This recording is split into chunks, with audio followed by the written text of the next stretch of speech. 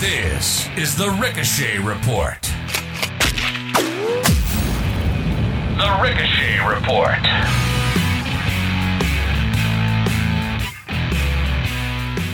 Welcome to the Ricochet Report, the show that talks everything and anything firearms. I'm your host, Brad. And it's true, guys. I am finally a National Range Officers Institute certified range officer.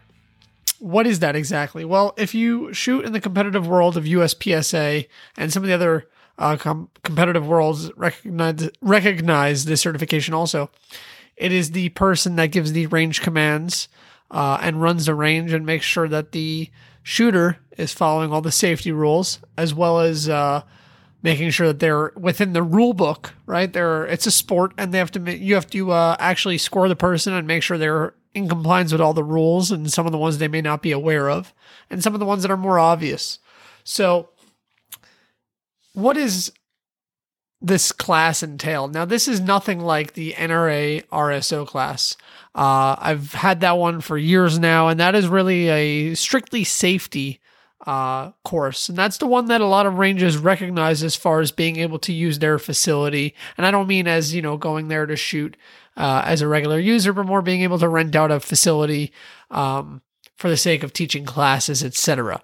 What I am talking about is, again, if you've ever watched those YouTube videos or you watch videos of mine from shooting, you've heard someone say, make ready, are you ready, stand by, beep.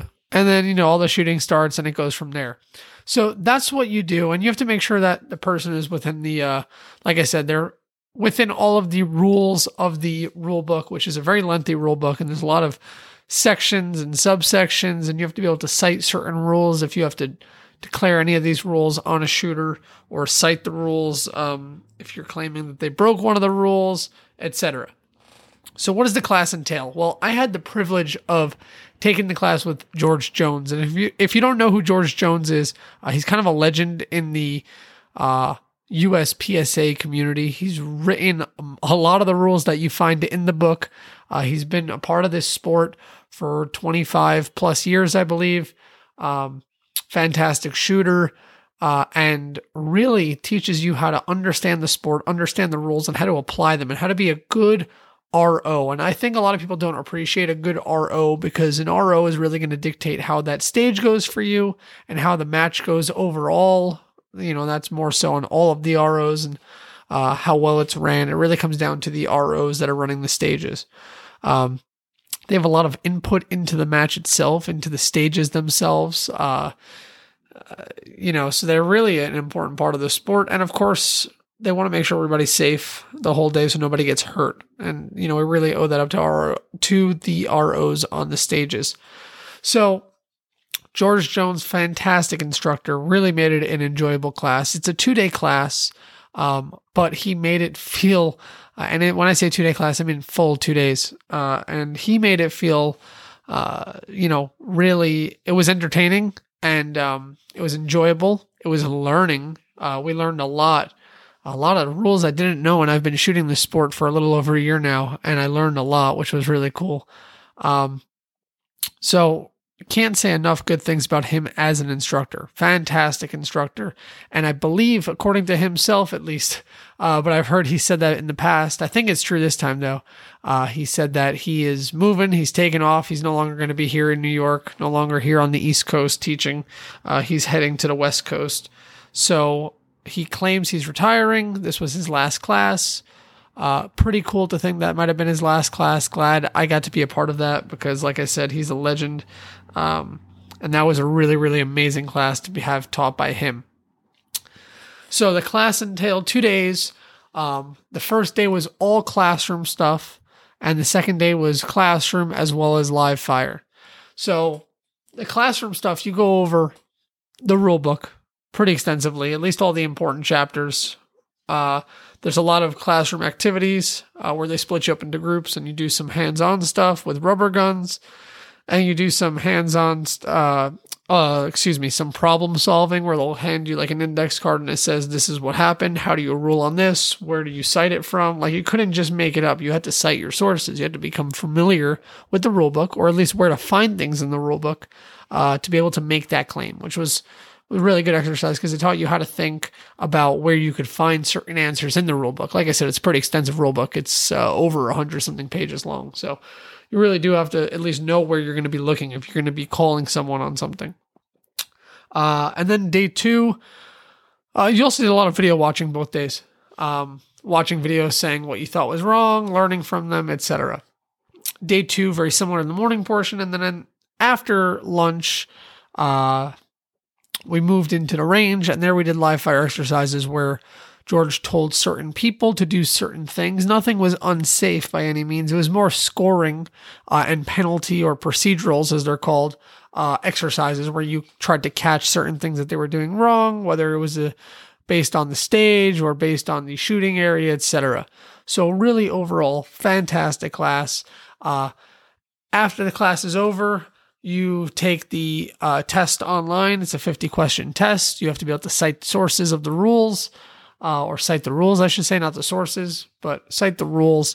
And then after that, you are a certified range officer by the NROI, and you can start working at USPSA matches everywhere from level 1, which is your local matches, to level 2, which is already, now we're in the major match category. Level 3, your area matches, and then level 4, your nationals. And it'll be really cool because I'll actually be going to a nationals this year with my teammate Anthony. We're going to be shooting Iron Sight Nationals, and I believe that's in Ohio. I would like to also go to one of the other national matches in Talladega, but I'm not sure yet if that's going to be possible with everything going on this year. So that was that. Also, now on a new topic, I want to talk to you guys about where this podcast is going, or better yet, where the Ricochet Report is going. So the podcast isn't going anywhere. The podcast is here to stay. I love doing this podcast. I'm getting a lot of good feedback on it, so I'm going to continue to do it. I'm not going to take that away. But I want to add, I want to expand. So I want to move into the YouTube world and not just uploading podcasts to YouTube and not just, uploading match footage to YouTube, but I want to start uploading quality content, kind of like I do on Instagram, or at least what I consider quality content, but lengthier, stuff that you guys can really learn from. So I'm going to be doing YouTube reviews of anything related to anything really, whether it's guns themselves, accessories, optics, lights, trying to do what other YouTubers are doing, but do my own little spin on it, the Ricochet Report style. And the other side of it is I want to do training tips in any way, shape, or form, whether it's competition tips, medical tips, CCW tips, tactical tips, combative tips, anything that I can do to help you guys and provide quality content in a video. I understand some people are not local, some people can't afford to, you can't always make time to come train in person or at your local place where you are. So this is my way of kind of sharing that with you guys completely for free. Just to provide quality content and really help out some of the people that are enjoying the stuff they're seeing on the page. And I get a lot of questions. People are messaging me. So that's something I'm going to try to do. And I'm also going to try to team up with some other people and bring them onto the YouTube show.